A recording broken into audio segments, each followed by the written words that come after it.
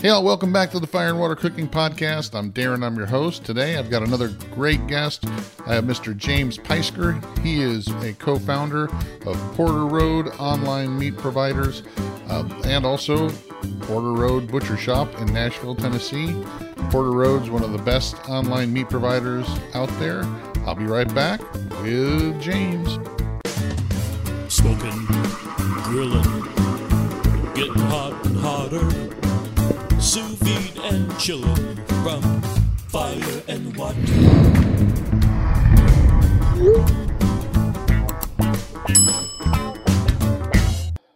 Welcome back to the Fire and Water Cooking Podcast. I'm Darren, I'm your host, and today I've got another great guest, Mr. James Peisker, co-founder of the Porter Road Meats online meat purveyor. James, welcome to the Fire and Water Cooking Podcast. Why don't you introduce yourself and tell us where you're from and what you do? Awesome. Yeah, thanks for having me. I'm excited to be here and talk about cooking today and talk about meats. So I'm James Peisker. I am a co-founder of Porter Road, which is the country's only whole animal online butcher shop. So we specialize in being beyond just an average meat company. We actually digitize the whole experience of going to your old school butcher shop, working with your butchers, and getting the best meat that you can in the entire country. So we have developed over the last decade, my business partner, Chris Carter, and I, we started as a farmer's market booth 10 years ago and saved our pennies and worked our way up. And now we have a small brick and mortar butcher shop in Nashville, Tennessee, a wholesale company, and the online website, porterroad.com, which delivers life-changing meat directly to your front door. And our whole philosophy is that it raised better, it tastes better. And that starts with the farmer. And I work directly with our farmers. I have a great relationship. I talk to them usually daily.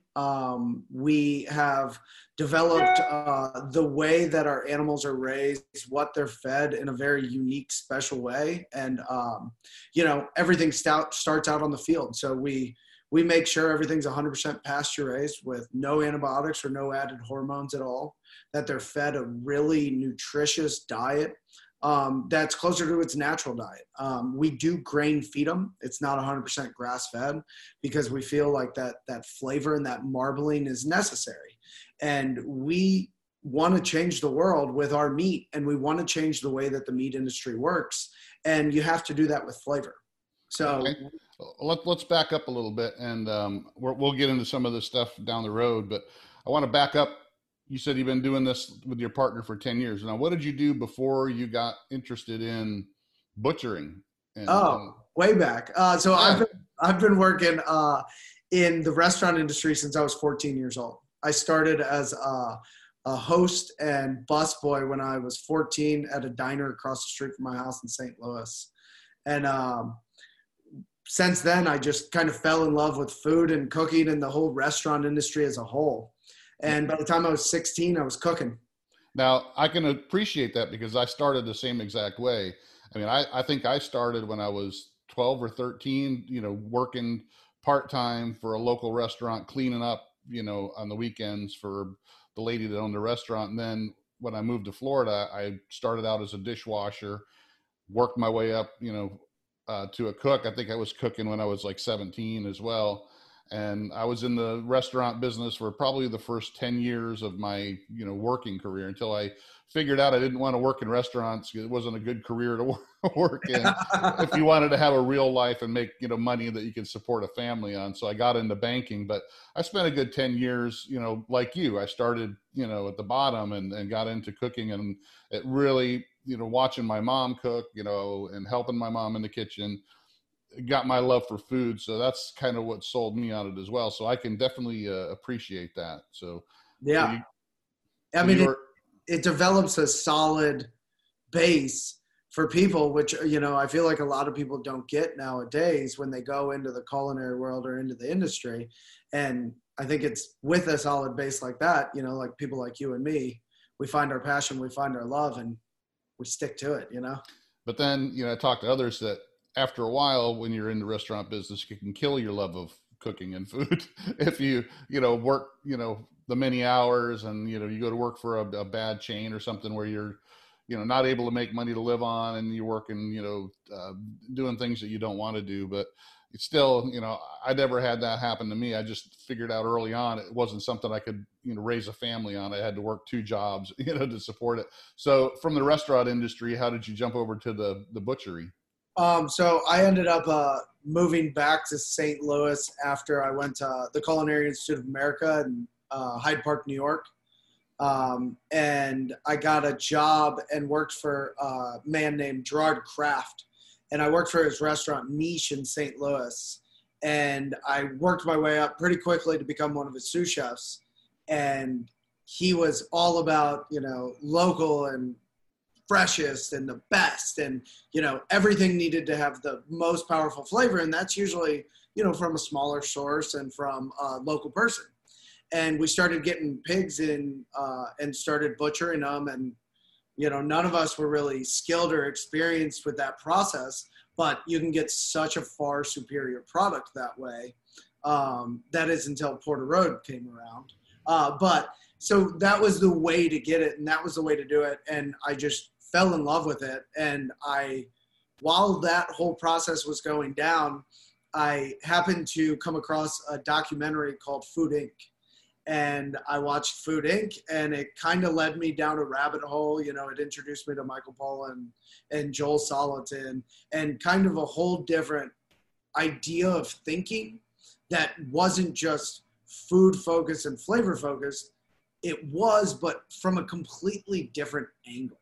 So starting from the farm, working with that, using regenerative agriculture, bringing flavor back into food, starting at the farm, which was a whole new concept to me because before that, the last decade of my life was training on what do I do with the product here to make it flavorful, not to enhance the flavor that's already in it or bring out the flavors by working with somebody smaller, which was just a whole new idea and concept to me.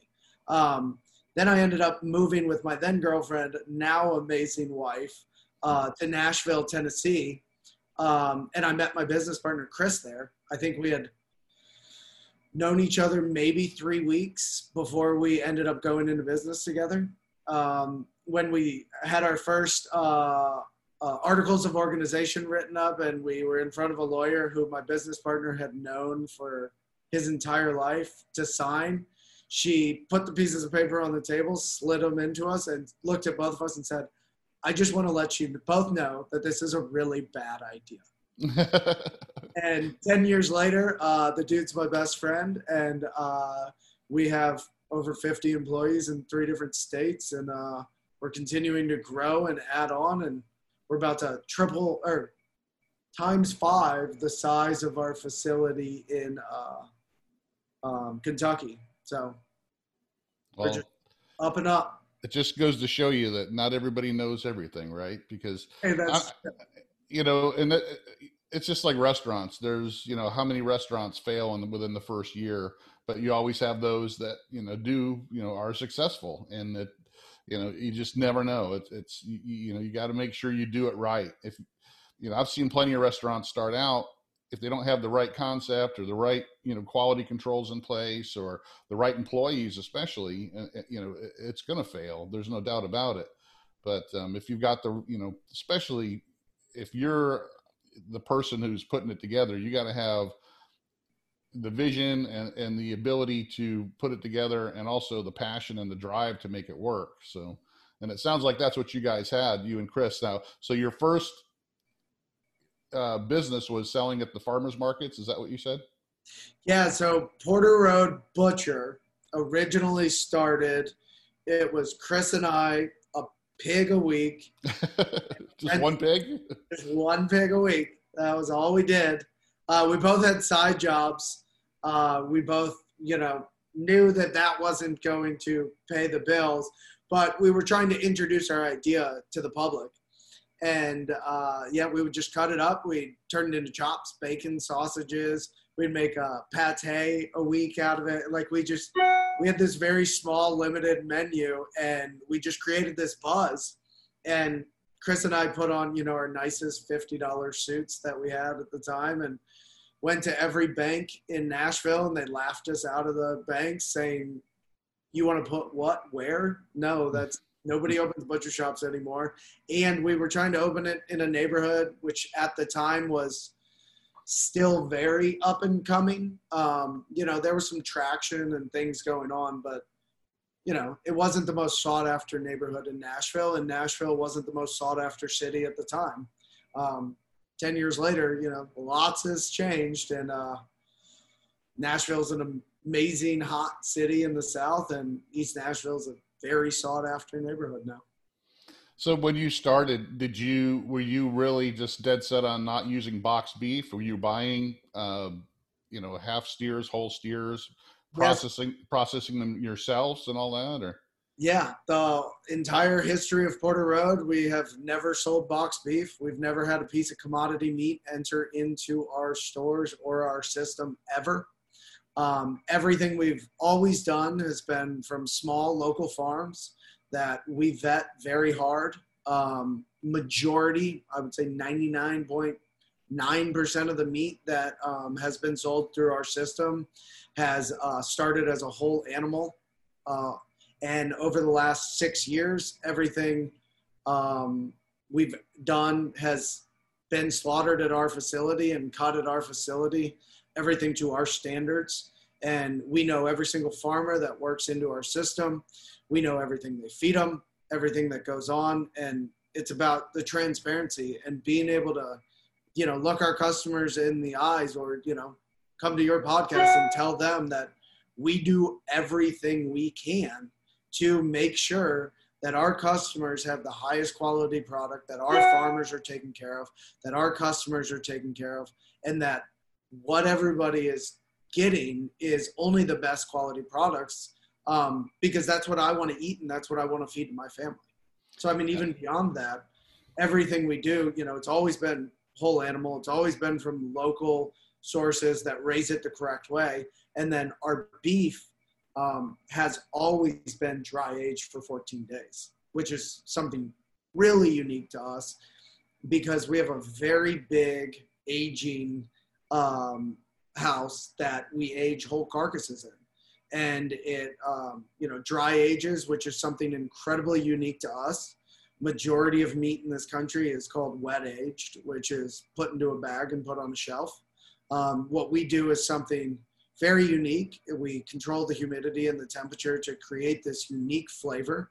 And it gives the meat an opportunity to dry out a little bit, which is going to evaporate out the water and intensify the flavor in the steak. It's more costly. It costs us more money. Our yield goes down. But for us, it's a better quality product, and it's what we stand behind. And even our burgers and hot dogs are made with that same 14-day dry-aged beef. So when you're dry aging it, though, instead of doing the subprimals or the primals, you're doing the whole carcass or half carcass? Yeah, so we do a half carcass for majority of the time, and then we'll break it down, and then certain parts will continue to get aged on the rail longer, and then we'll start processing through other pieces just so our production flow can keep up with demand. But everything is still getting aged, and it's getting aged to about 9 days as an entire carcass. Mm-hmm. Which that enzyme is going to be active for 7 to 9 days after slaughter in beef, which is what makes beef so unique and which is why we age beef and we don't age other animals. So you don't age your pork or your lamb or anything like that? We don't. We'll let it sit whole for 3 days, which if you want to call it, that is aging compared to most of the industry, but it's not like a 14 or 21. We take our beef pretty far sometimes when we have the opportunity to. We love like 90 days, 45 days. But with the new world we live in and the high demand for online meat. We just haven't had the opportunity to play around with anything at this point, just because we're trying to make sure that the people that do want stuff are taken care of, and the people that don't want to have to go to the grocery store for meat, they're taken care of as well. So you don't necessarily raise the cows yourselves. You have local farmers that you do business with, and you put your, what your demands are, how you want them to be raised and all that. But you do slaughter, you have your own slaughterhouse and own processing plant, correct? Yeah, so we do slaughter. We have a slaughter partner that we work with as well, which is our friends down the road, which will help alleviate some of our pressure. But we do all of our cutting ourselves, packing ourselves, and then shipping ourselves. We are expanding. We're moving down the road in the same town we're in Kentucky. And like I said, that building's going to be 5 times the size of what we have now. So we're actually going to be able to continue to bring stuff back in-house that we had to outsource to help alleviate pain. And then, growing and continuing to help out other partners that we have. Just like our farmer partners, they might not actually be a Porter Road employee or on the paycheck, but they're a part of our system, and our main farmer, who is kind of our curator of the whole thing, he always says that we're in business together. Whether the farm and the Porter Road are together as one, we're in it together, because we pay a premium to our farmer to get it raised to a very specific way, which means that both of us have this crazy investment into it. And, he puts his trust into us, because you have a cattle on the pasture for 2 years, and he has a bunch of money and a bunch of time invested into that, hoping that Porter Road's going to continue to grow and expand, and people are going to continue to want to help us change the way that animals are raised, because the alternative to it is a pretty horrendous thing. And the meat system needs to change, and some people think it is to everybody not eat meat. We don't think that is the method. It's not going to work. It's not a reality. And you need animals to regenerate the land. If you start getting rid of all the farm animals, you're not going to have a good system in place. It's going to be the only way we're going to be able to fertilize the ground is with synthetic fertilizers, which we all know the harm of adding too much of that into the system. For a nice, healthy, natural system, you need farm animals, and you need them raised out in the pasture, and you need to harvest them and eat them. And it's a win-win system. And we just want to be a part of it and make it a bigger part of the meat industry, rather than less than 1% of the meat we eat in this country raised correctly. So when you started out, you started out with the 1 pig a week, and it started to catch on, and you finally got some bankers to do their purse strings and invest in you, and then you had some other partners go, okay, I think these guys got something going on here. How hard was it for you to start working or getting some of these farmers to partner up with you? Was it fairly easy? Was it fairly hard? Did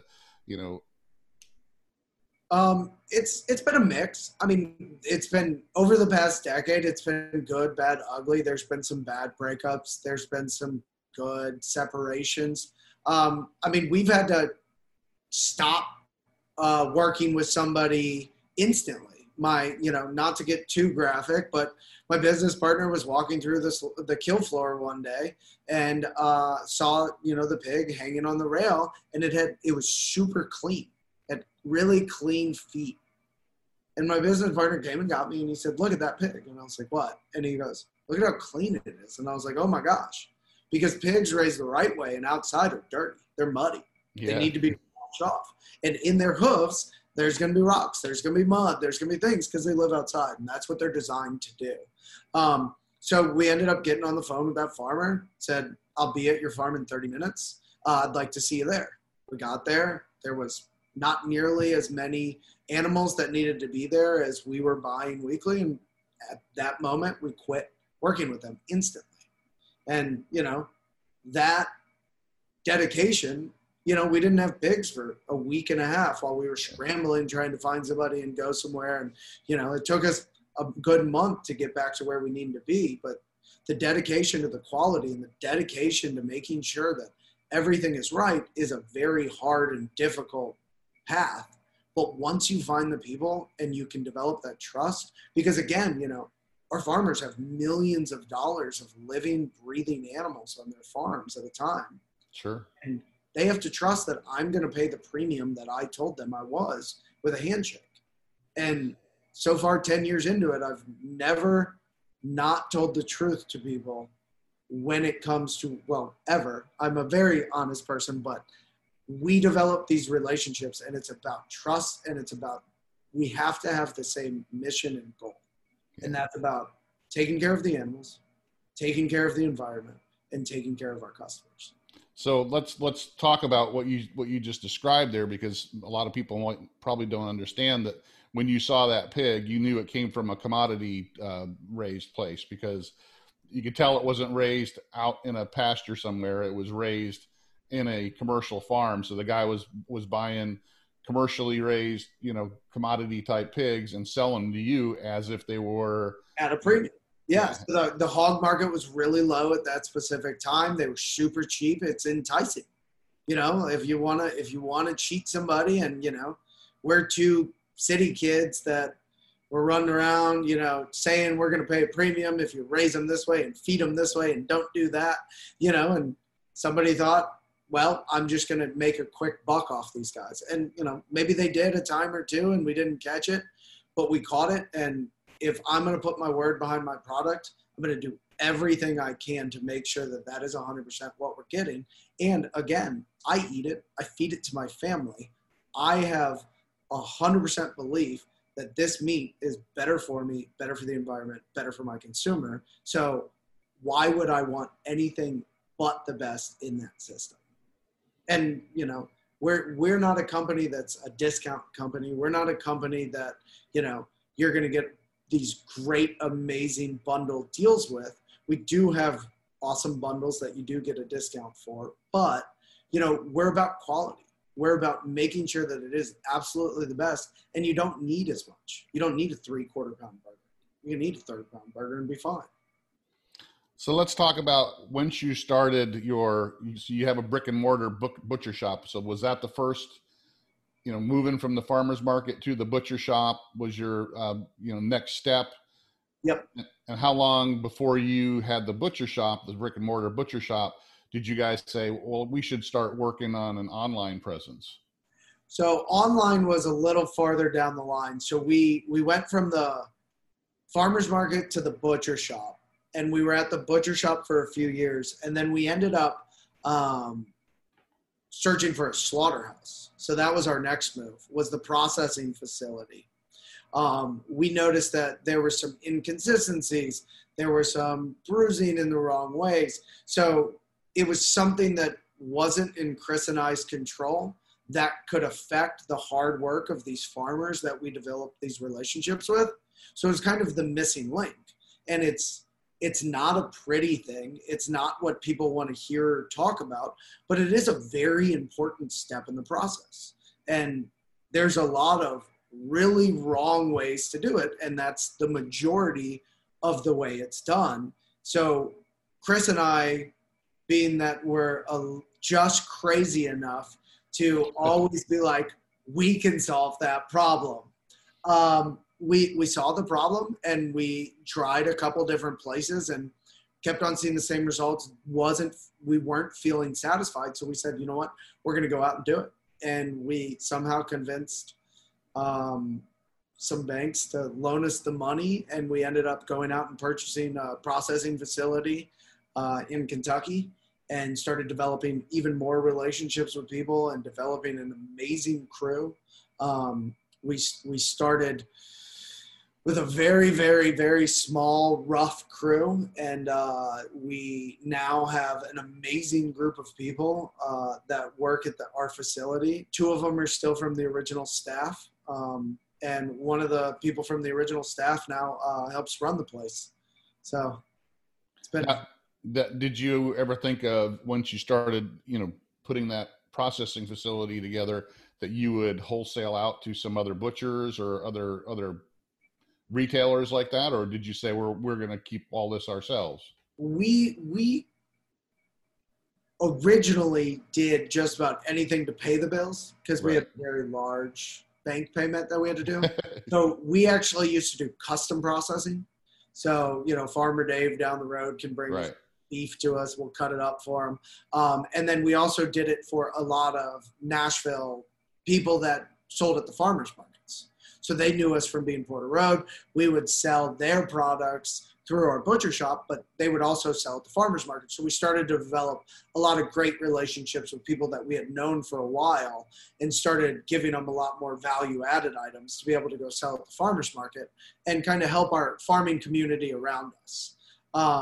And then once that started happening, then people started reaching out to us and be like, hey, can we get this? So that's when we started our wholesale company and started developing some great relationships. We've had one guy who had a food truck and now has a food truck and a restaurant that has been with us all the way since the butcher shop. And he's been working with us, Hoss Loaded Burger, great, delicious burger. But yeah, so all of that kind of just kept on snowballing. So we started running the wholesale program. And then we got to the point to where after Christmas, Chris was on the phone with one of his good friends, and he was walking through the refrigerator, and he was on video, and he was showing them, and we had just a pile of like Terrace Majors, pile of flat irons, a pile of picanas, and he was like, this is a shame, because everybody wanted rib roast, strip roast, tenderloins for Christmas. So we ended up with, we're still going to harvest them. We're not going to harvest these great steaks. Right. And Chris was just sitting there and he was like, this is a shame. We need to do something about this. And the light bulb went off and it was like, let's go online. Let's try to become the Omaha Steaks for the year 2017, whenever we started it. Yeah, I'm sure all that crams in there. It does. That's why, I just jumped over it, and you were like, "Wait a minute, you missed 5 steps in between what happened in Porter Road." But, yeah, I mean, it all seems like yesterday, and it all gets crammed in. And, luckily, we have such an amazing group of people that most of them have been with us for 4, 5, 6, 7 years. So that's why it really seems like yesterday, because I'm like, you were there. They were like, yeah, no, I've worked here for 6 years. I'm like, oh man. But yeah, so that moment that after Christmas we have all these amazing butcher cuts, that led Chris to be like, we need to do something, we need to go online. And that was when we kind of met our third founding member, as we call him, Ryan McIntyre. And he came in and he's the complete yang to our yin, and he is digital savvy. He understands that world, and with our heads put together, I feel like we created a pretty amazing website that gives people that butcher shop experience, that gives them that gathering place, that gives you recipes. If you click on a cut, say you click on a ribeye for beef or something like that, or a Sierra steak. What is a Sierra steak? We click on that. It gives you a little blurb about it. It kind of gets you excited. And if you keep on scrolling down, it tells you where it's from on the beef, where specifically it is. And then we created these cool tags of how to cook it. What's the best way? What do we think? And then if you keep on going down, you can find out even more about our process and what we do. And that's what the butcher shop has always been. And it's always been about what we don't know shouldn't embarrass us. What we don't know should excite us and try to get us to try different things. And what we always used to do at the butcher shop is, everyone used to start to talk over each other. This is my favorite way to do that. Oh, I like to cook it just a little bit more, char it in this way, or add this to it. And, there's no wrong way to do it. There are better ways and worse ways, but, having the excitement and cooking and doing it is what it's all about, and learning and growing and having that community. And that's what Porter Road's all about, Yeah. And so there's nothing, constant except change in this world. So how have you guys, when you first started the website and you just, I guess, threw some stakes up there and said, let's see how this goes. We got all this Access Picanhas and, Terrace Majors and flat irons. And so when you first started it, how has the process changed on the website, going forward? Because it looks like you now have lamb, you have chicken, you have sausage, you have a combination of stuff, but you still, like I'm showing here on the website, you still have stuff we'll be restocking regularly. You run out of stuff. Yeah. Because you're limited on what you have that's in, from the farm, correct? So yeah, so we have what's limited from the farm, and what's limited from our four walls. Like I said, we're expanding, we're growing, we're trying to keep up with demand. And what's really unique and cool about us too is we're a completely vertically integrated system. So, there's times where you're chatting with our customer service on the chat bot on your interface, and they'll be slacking me a question, and the owner and founder of the company will actually be indirectly responding to people's questions online. So what we do, which is really cool and unique, is we cut every single day.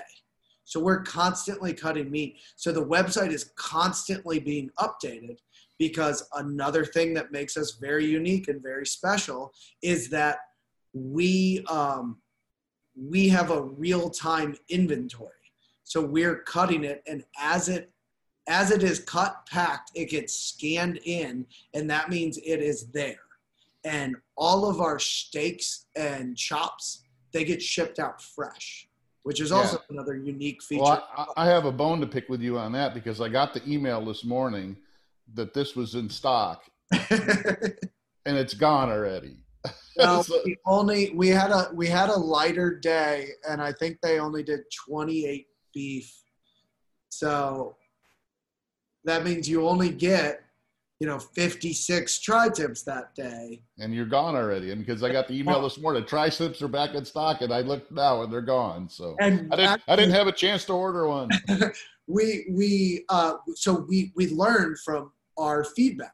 So our feedback's not there just to give you a place to complain to us. We actually take it to heart. We have meetings every single week. We really take all of that information that's coming back to us and then try to fix those processes. So like even our email list, you got one of those emails because you got shortlisted, because you've been on there so long. So we actually won't even send it to the entire group that signed up for it. We'll send it to a group. And also, like on this one, I actually, you can sign up for the wait list for that particular product. So if I'm waiting for tri-tip, I can just go right into the tri-tip like I am right here and just hit join the wait list, put my email in, and then as soon as you get them, like this morning, I'm sure I could have ordered 5 of them this morning if I got in there in time. But me, like an idiot, said, well, I'll wait till after I talk to James later, and maybe I'll order a couple, and now they're gone. So, but yeah, that's the good thing about the website is that since you're running on it's fresh meat. It's not sitting in a freezer somewhere that was processed a month ago, and you're just selling off of that. Bringing in all these, commodity raised cows. I mean, you're literally selling stuff that is just processed, a couple, or able to cut up and sell. I'm sure it's aged and stuff, but once, it's gone until the next round comes around. Yeah. Until we're cutting the next day or, so that's why those wait lists, and I appreciate you pointing that out. Those wait lists are incredible because they're product specific. So if you're joining the wait list on a specific product, once it gets restocked, that's when it's going to shoot you that email. So it's not just going to be a generic email. And like I said, we try to be very, aware of our customers and try to create a good shopping experience because, pork tenderloin, for perfect example, there's 2 per pig. If we process 60 pigs that day, you're going to get 120 pork tenderloins. That's not that many in the scheme of it. Those will be gone fairly quickly. So what we try to do is make sure that, we trigger the wait list when we know that they're going to be coming. We get it taken care of. Thank you. That picture is wrong. That's not where it comes from. Nope, I'm making a note right now.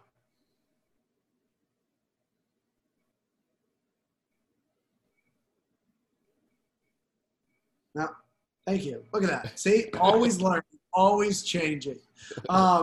So with that, like we keep on trying to add new features, keep on trying to get people, make it easier and make it less overwhelming to try to cook things, because people who have never tried to cook a pork butt, sometimes they feel intimidated by something like that. Right. And it, they shouldn't, number one. And number two, like, people have been feeding themselves since the beginning of time. I think we're going to be fine continually feeding ourselves. And it might not be, Thomas Keller's masterpiece the first time you make it, but you still have an opportunity to continue to learn and grow and expand. And then, once people, I feel like, get comfortable cooking, they start to find podcasts like yours and start to pick up these tricks and then start to become part of a community that they feel like, okay, these people are going to help me be successful. And that's what Porter Road not only wants to be your provider of meat, we want to be your gathering place. We want to be, where everyone joins in. And, on our Instagram, it's super fun. The people that tag the photos and then the conversations and the relationships that people develop that met through social media on Porter Road. It's a fun community.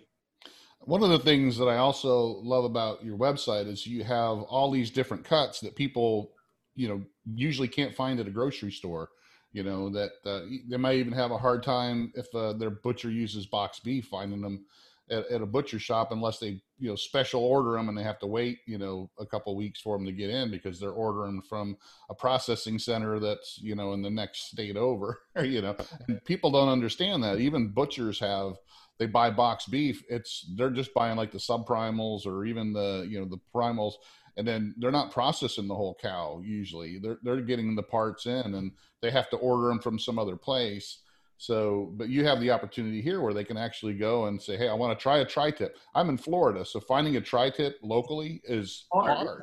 It is, unless you go to a restaurant supply place that, actually has them, sent in, because usually here it gets thrown into, ground beef. They don't take the time to process it. So. Yeah. Shame. It's a shame. Well, yeah, that's a great point. So Chris and I come from cooking backgrounds. So we focus on flavor, we focus on food, we focus on how we're going to do that. And then out of pure respect for the animal and respect for all the hard work that the farmer has done, we want to make sure we utilize it to the best of our ability. And by turning the whole thing into ground beef, that's disrespectful. You want to make sure we're pulling out every last piece you can and enjoying it for what it is. And, we do something called seam butchery, which is very unique, which means we are actually following the natural seams of the muscles. And what we do is we pull out all these unique cuts off of every animal, and we continue to add cuts all the time. Once we feel like we got the rest of the process down, we try to make it more difficult and make our lives just a little harder, But, just off like the beef shoulder alone, we pull off cuts that most people don't know about. The chuck eye steak, which we call the Prince of the Grill. The flat iron, which is the second most tender cut in the animal. It's a new cut. It was invented in 2001. Terrace Major, the Sierra steak, the Denver steak, the other steaks. Those are the ones from the shoulder that most people haven't heard of. And they're right. Yeah, I mean, usually people don't, because you can't go to a grocery store and find them. And I've watched lots of videos on hand butchery and see where the seams are and how it's literally, I don't see some of these guys wanting to take the time to do that. Yeah, most people don't want to. And there's a lot of people out there who just don't have the knowledge, because a lot of it is new. So even if you're one of those old school butchers that have just a depth of knowledge and all of this experience, some of these cuts are new. Like I said, the flat iron was invented in 2001. The Denver steaks from 2009. It's like the same animal. It's not like we changed the animal, but it's the way we're cutting it, the way we're doing it, and it just makes it different. And with that, like we at our facility, when we hire people, we generally prefer people with no experience, because then we can train you on exactly the way we want it done, because it is so different from everybody else in the industry. Exactly. Yeah. And I think that's one of the things, like I said, I like about your, website is that if I'm looking for a tri-tip, I know, for me to try to go out to shop from store to store around here, I'll be driving myself crazy trying to find one. It literally, I know I can go to the restaurant supply place that's, 25 miles away, and maybe they'll have some in stock, and maybe they'll sell me some retail if I go there between the hours of 1 to 3. It's literally, that's what I got to do to find a tri-tip around here. Or I can go to Porter Road and say, oh, they got some in stock this morning, but now I'm missed out. But hopefully they have some tomorrow. But I can get it. When they pop up, I can order it, and it'll be in my door in 2 or 3 days. So yeah, and fresh. You don't have to thaw it out. Yeah, I mean our big challenge right now, we've been growing, we've been going to plan, and then the world changed, as we all know, and demand increased faster than we were expecting, and we never want to do anything to decrease the quality of our product. So we are trying to keep up with demand, but making sure that everything we are doing is exactly the same, if not better than it has always been. Yeah. So that's also a challenge, because like I said, less than 1% of the animals raised in this country are raised in a similar manner of ours. And we're even more sticklers than most other people, because we're not just looking for a buzzword to slap on our label.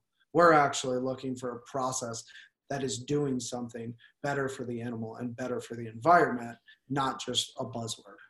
Let's touch on that, because that brings me to the 100% grass fed, because that's always been a buzzword. People in their mind think if, a cow is 100% grass fed, that means that it wasn't, commercially raised and all that, doesn't have the hormones and stuff. But I know a little bit about meat, and I know that you can have a cow that's grass fed for most of its life, but the last, 4, 5, 6 months where you give it the right grains to fatten it up. And that's the meat you want. I've had 100% grass fed, and it's gamey, and it's not marbled, and it's tough, and not something I really want to eat again, and it's not any healthier than a grass-fed, grain-finished meat.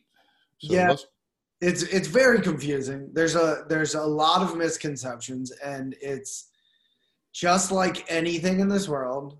It started out as a good thing, and somebody was like, ooh, I can make a bunch of money off this. And then started to, just walk the line of like, what can I get away with? And so just like most things in this world, beef in its natural environment is seasonal. So there is a better time to eat animals and a worse time to eat animals. Better time to eat animals and process animals is in the fall, when they're fat and they're ready for winter. That's what we traditionally used to do. We used to put them up, we'd hang them, put them in the cellar, have them, and then process them through. So 100% grass-fed in the way that people think when you say that idyllic way would be that you are out on grass, out on beautiful lush pastures, eating grass all year long. But this requires people to become grass farmers, not necessarily cattle farmers, because you have to have different types of grass for different types of season. So that way you don't have down patches when there's a drought, or it doesn't grow when it's too rainy. So you have to be able to transfer to all these different pastures to make sure that it is right. Unless if you live in climate that doesn't really change much, and it's just super duper grassy, like New Zealand or an Ireland. So in the States here, it has to be very seasonal, or you have to be this masterful grass farmer that you can move these animals to all these paddocks to create a good, consistent, fat animal that's not tough, that's not chewy, that's not super gamey, because that's the majority of what you're going to get if you put an animal out on the grass out back and just let it go. So what most people do, and where majority of our 100% grass-fed beef comes from, is either imported, which is majority of the grass-fed beef we eat in this country, or it is put on a supplement like you were talking about. And the most common supplements that people use are things like cottonseed hulls.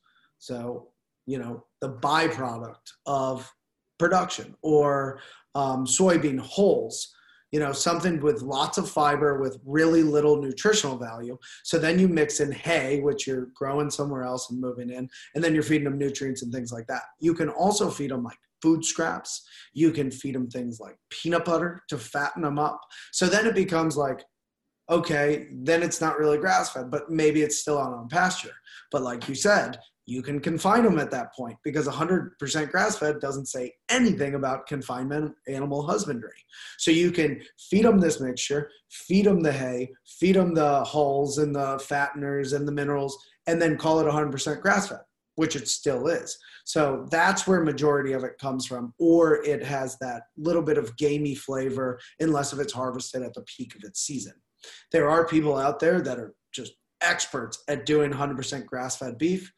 It is more expensive because they need to be let live longer, and it takes a lot more skill and time and care. So the price is so much, and it's still gamier because grass-fed beef is naturally higher in those omega-3s, which is why it is healthier for you, but it tastes fishy. And we associate omega-3s with seafood because they're so high in it. So when we get those omega-3s into our meat, like our beef, we as Americans especially don't like those two flavors necessarily together. So the health benefits that we're looking for are the things that are kind of off-putting us in the flavors side of it. So that's why we do what we do, which is 100% pasture-raised, out on pasture, not in confinement, walking around on grass. They can eat whatever they want, but they're also fed a mixture daily. And it's predominantly hay or haylage, which is fermented grass, and then a mixture of corn and then whole soybeans, which gives them the fat. It's not a byproduct like most animals are getting, and then minerals and vitamins. So it just makes them healthier and happier. So long and short, I'm long-winded, which you've probably learned already.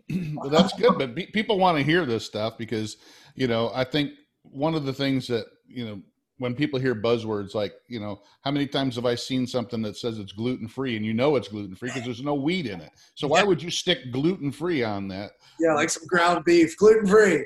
Exactly. It's like, you see that stuff all the time and you just scratch your head and go, they're just using that buzzword for, to make people feel warm and fuzzy. So, I think people really need to understand from somebody who's in the industry, that's not, totally against the, commodity raised meat like you are, to understand that not all grain fed meat is bad, and that's what people have been sold on, though, is that grain's bad because it's commodity raised and they just feed them, garbage. It's not true. Yeah. And, like you can have good grain fed, you can have bad grain fed, you can have good grass fed, you can have bad grass fed. It's about knowing where it's coming from, and it's, knowing what the philosophy of the company is, which is important. And it's, just about anything in life, because most of what we do is digital. Most of what we do is at home nowadays. And, you just have to be able to develop that trust and that relationship. And if it's a company that banks and relies all on buzzwords to live off of, maybe go into that a little more skeptical if they're just super vague with just buzzwords. Because, if it's a company that sells 100% all grass-fed beef, this, that, the other, where's it coming from? Because majority of that's going to be from Australia, New Zealand, because that's where I believe it's like 80% or higher of our grass-fed beef is imported. Right. And then, it's you're going to deal with that in any industry, but I know, and like you were saying before, that your business has increased with this whole COVID thing, but it's happened with even the grilling side. I've talked to some guys that work for grill makers. The last couple of podcasts I had, one was Hasty Bake and one was SNS grills, and they're in the same ballpark of people staying home more because of this thing, and they're, getting cooking more at home, ordering more stuff to be able to cook at home. So I think that some businesses like yours, where people, hey, I don't want to go, I don't want to order the beef, into my house, so I don't have to leave the house. It's going to help out, and but absolutely, and hopefully it sticks, and people continue right. to do it, and people continue to get excited about it, and a steak that you get at Porter Road, a ribeye, it's a 14-day dry aged steakhouse style ribeye. You're going to pay, 20 something bucks for it. You go to your fancy steakhouse and you're buying $150 steak because they right. put fire to it. So I know we're kind of running long here, but I want to kind of touch on this one last thing before I let you go. And I don't think a lot of people understand the grading that's done. Usually when you'll see it at the grocery store, you got Prime, you've got Choice, you got Select. You guys don't do any of that. And could you explain to people who might not understand why that you guys don't have your meat graded like that? Yeah, absolutely. So grading the meat is more of a industry focused thing that the meat companies developed and kind of pushed on to the USDA. And it's really focused around feedlot beef. So that's the whole grading system is pushing feedlot beef. But as you can see from just the random selection of pictures that you were pulling up, and if you want like real life tutorials, go to social media and you can see what we actually send people. But the quality of our stuff it's a very high quality. It has lots of intermuscular fat to it. And when we talk about grading, we're talking about the USDA grading system like you were talking about, and it's only really done for beef. And what they're looking at is they're judging it by the age of the animal, the intermuscular fat or the marbling of the animal, and the size of the eye and the cap on top of it.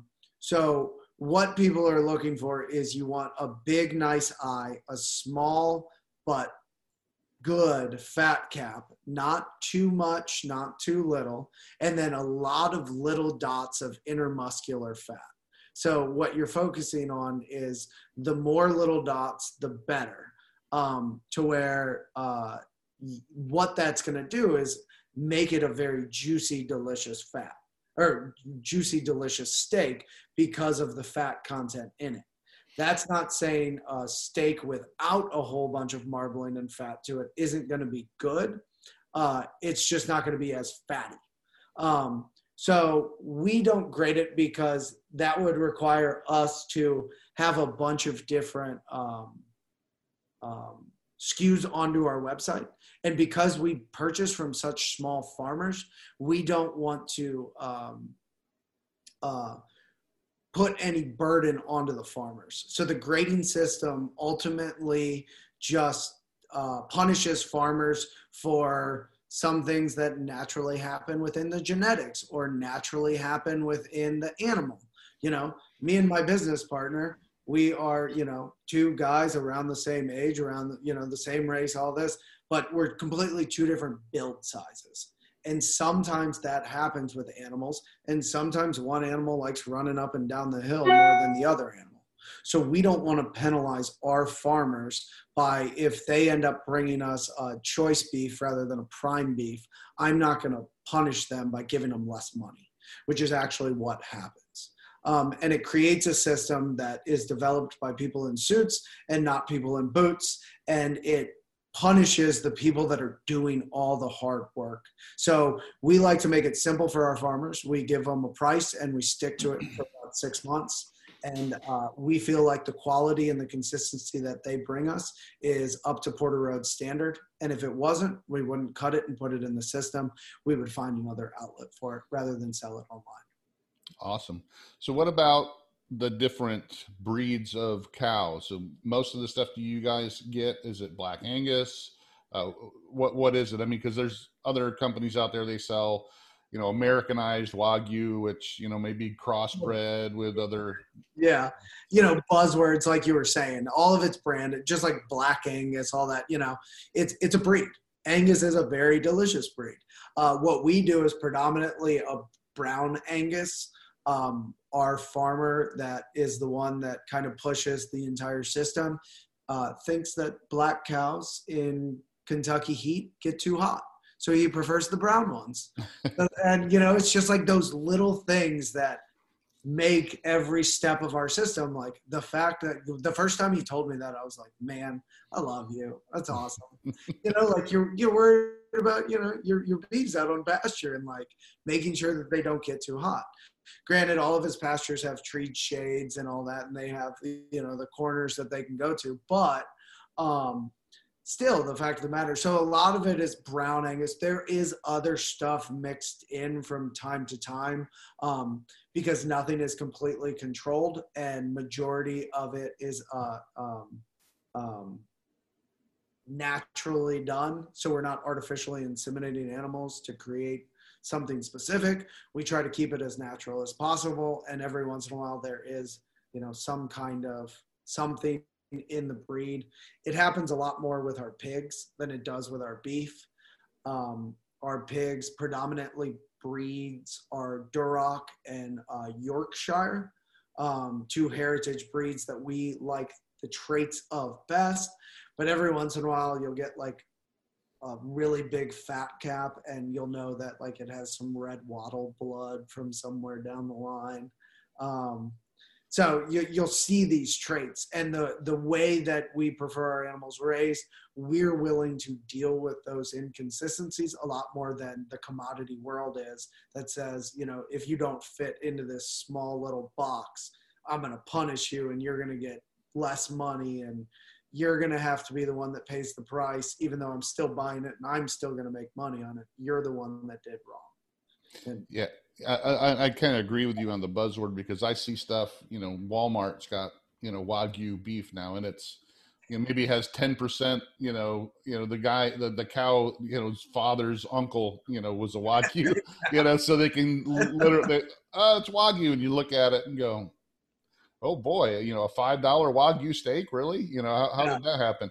And it's like Kobe, Kobe, people abuse that name as well, trying to put it on things. And even Snake River Farms puts it on stuff. I'm like, you can't put Kobe on something that didn't come from Kobe, Japan. I just don't understand why I understand why they do it. They do it to get more money and take advantage of people who don't really know any better. And I'm in the Facebook groups all the time with the barbecue and the sous vide, and I see it all the time. People take a picture of this, steak at Walmart, it says Wagyu on it, and they go, "Ooh boy, Wagyu," and it's like, it's not Wagyu, okay? It's not going to be much better than the prime that you get. So it's yeah, I mean, it could even be worse. Like yeah. You don't know, and a lot of those like those type of situations that you're in, because lots of people talk about it and they talk about, the price and all of this. You generally in life, you're going to pay for what you get. Right. There are people out there who are trying to scam you, and there are people out there who are just trying to give you a great deal. But majority of time, you're going to pay for what you get. And when you go into those type of places and you're like, oh man, this is, too good to be true, maybe question it. And, like a lot of those places, sometimes, you might even buy a ribeye from one of those big boxes, and it might have been mechanically tenderized or injected with flavorings, because that's a pretty common thing. And the print is like this big on the package. And, just be aware of that, because there are health dangers involved with mechanically tenderized meat and not cooking it all the way, but also like you're tricking your taste buds. Yeah. You think what you're tasting is flavor and nutrition naturally occurring, which could be just.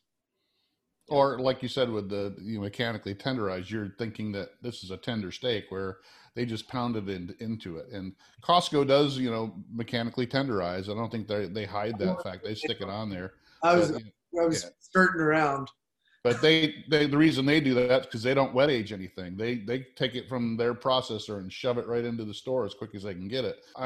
There's so many tricks and stuff that people do, and that you just got to understand where you guys are coming from. Is you look at overall quality.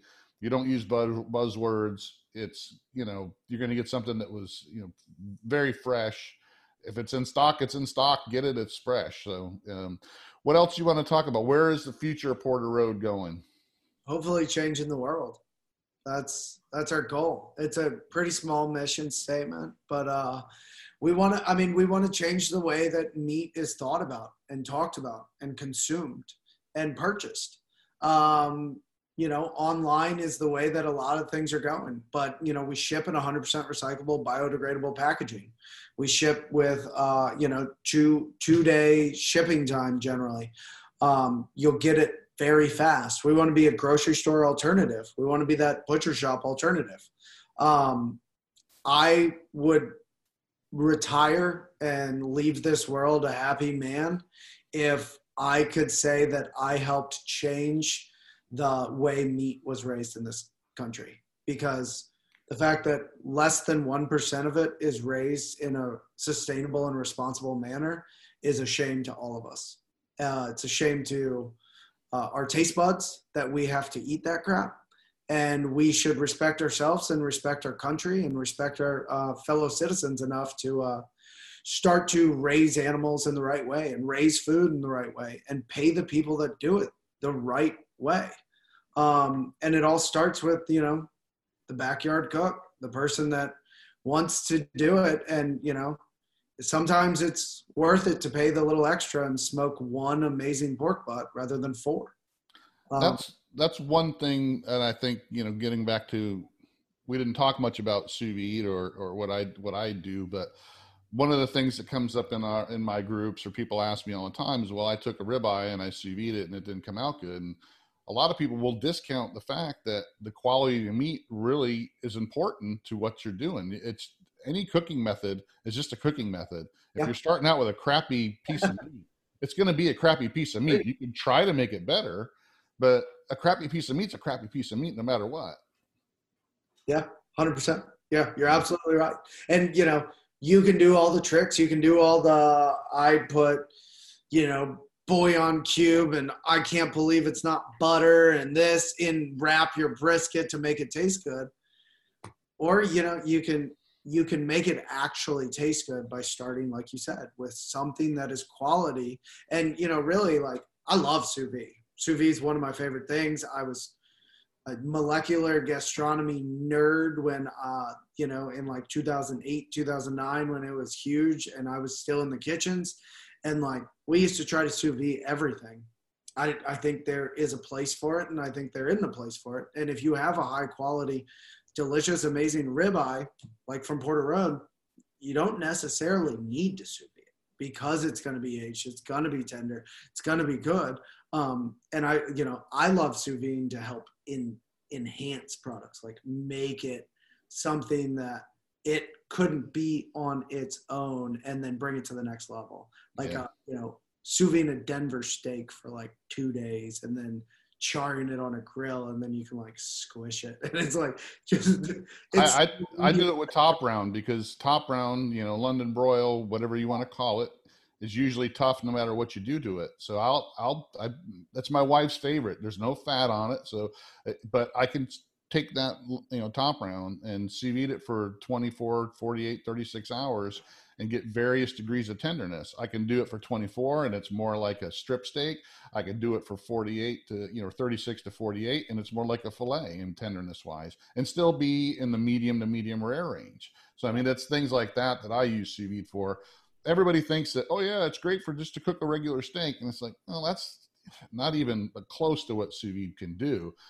It can make a medium rare brisket, and then you can put it on the smoker and get some smoke and bark to it, and you have a medium rare brisket that you couldn't make any other way. So, I mean, it's things like that, I mean, that's what I try to focus people on, is get away from cooking a steak with sous vide, because a good steak's going to be a good steak no matter how you cook it, if you cook it right. Mm-hmm. But use it to take some things that maybe you couldn't, you know, that you can make better by using the methods, and then by actually, you know, combining the smoking or grilling or, you know, barbecuing with sous vide. So have you guys ever thought of, you know, opening up franchises or, you know, more brick and mortar butcher shops, or I mean, has that come to your mind at all, or is it strictly going to be the online growth?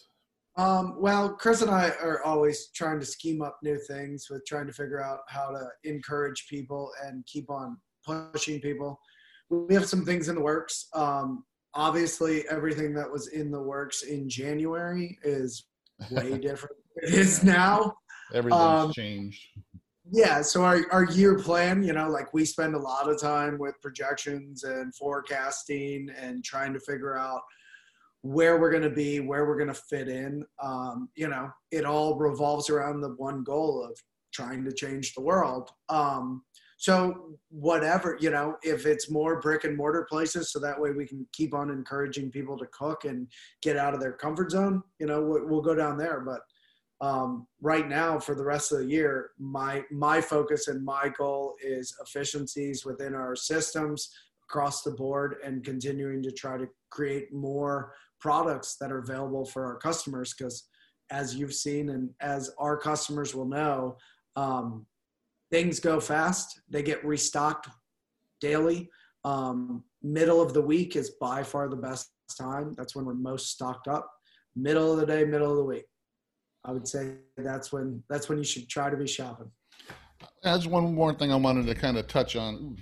Ooh, my desk is falling apart. And I wanted to ask you, I should have asked this earlier, but you just started recently offering subscription boxes. And is that kind of where did your customers kind of start demanding that because of some of the other companies out there that offer that, like ButcherBox or what have you, and they've seen that and they kind of ask you to offer something that way? So we're unique because of our vertical integration and what we do, that we are an a la carte company, which makes us, again, very unique and different from everybody else, who the other guys are built on subscription. You have to be there for a year, and that's the only way they make money. We wanted to be an alternative to a grocery store. So we wanted to give you the flexibility. And through our, 2+ years being online, we've learned that people do want subscription. So we offered it as a service to our customers, so that way they can put it on, not necessarily as our only lifeblood. So we do it for the convenience, and we're actually in the process of working with our developers, trying to figure out how to make that a better experience too. We're working on the process. It's not there yet, but we're working on the process of being able to easily add items that are currently in stock to your subscription by sending you an email and saying, hey, your subscription is going to get filled next week. Would you like to add anything? And, always trying to develop. Our digital team is incredible, and they are very reactive to what our customers tell us. They're very reactive to make sure. And then, just like our emails are very specific towards what you're doing, towards what you're buying. We try to create that process like at the butcher shop, where we used to, take your chuck roast and then write a recipe on the butcher paper and then say, here you go, enjoy. Well, that to me just tells me you're listening to your customers. So that those are, what's important to you is what your customers are asking you for, because I would never, myself personally sign up for a, subscription box, but I know that there's people they like the convenience of it. They like the, hey, I know every month I'm going to get this and this box is going to come on this day or what have you. But it just, like I said, it just tells me that you guys are always looking at what your customers are asking for. So, all right. Well, I want to thank James Peisker for the co-founder of the Porter Road online meat purveyor. And thanks again for being on. Is there anything else you want to touch on before we hang this up? We've been on a good hour, so I just I don't want to keep you all day. I could talk about meat all day long. So. Me too, man. No, I love it. Hopefully some of your listeners and followers come check us out at porterroad.com. We appreciate all the help in trying to change the world, and your taste buds will thank you. I'll have all the links below. They can go directly to your website and check out everything that you have to offer. And thanks again for being on, and I'll see you again on the next Fire and Water Cooking Podcast. Well, I want to thank James Peisker again for being on a Porter Road. Make sure you check out the link to their website below. Also, make sure you follow the Fire and Water Cooking Facebook page, group, Instagram, and you can also find this podcast on our YouTube channel and also on our Facebook page. I'll see you again on the next Fire and Water Cooking Podcast.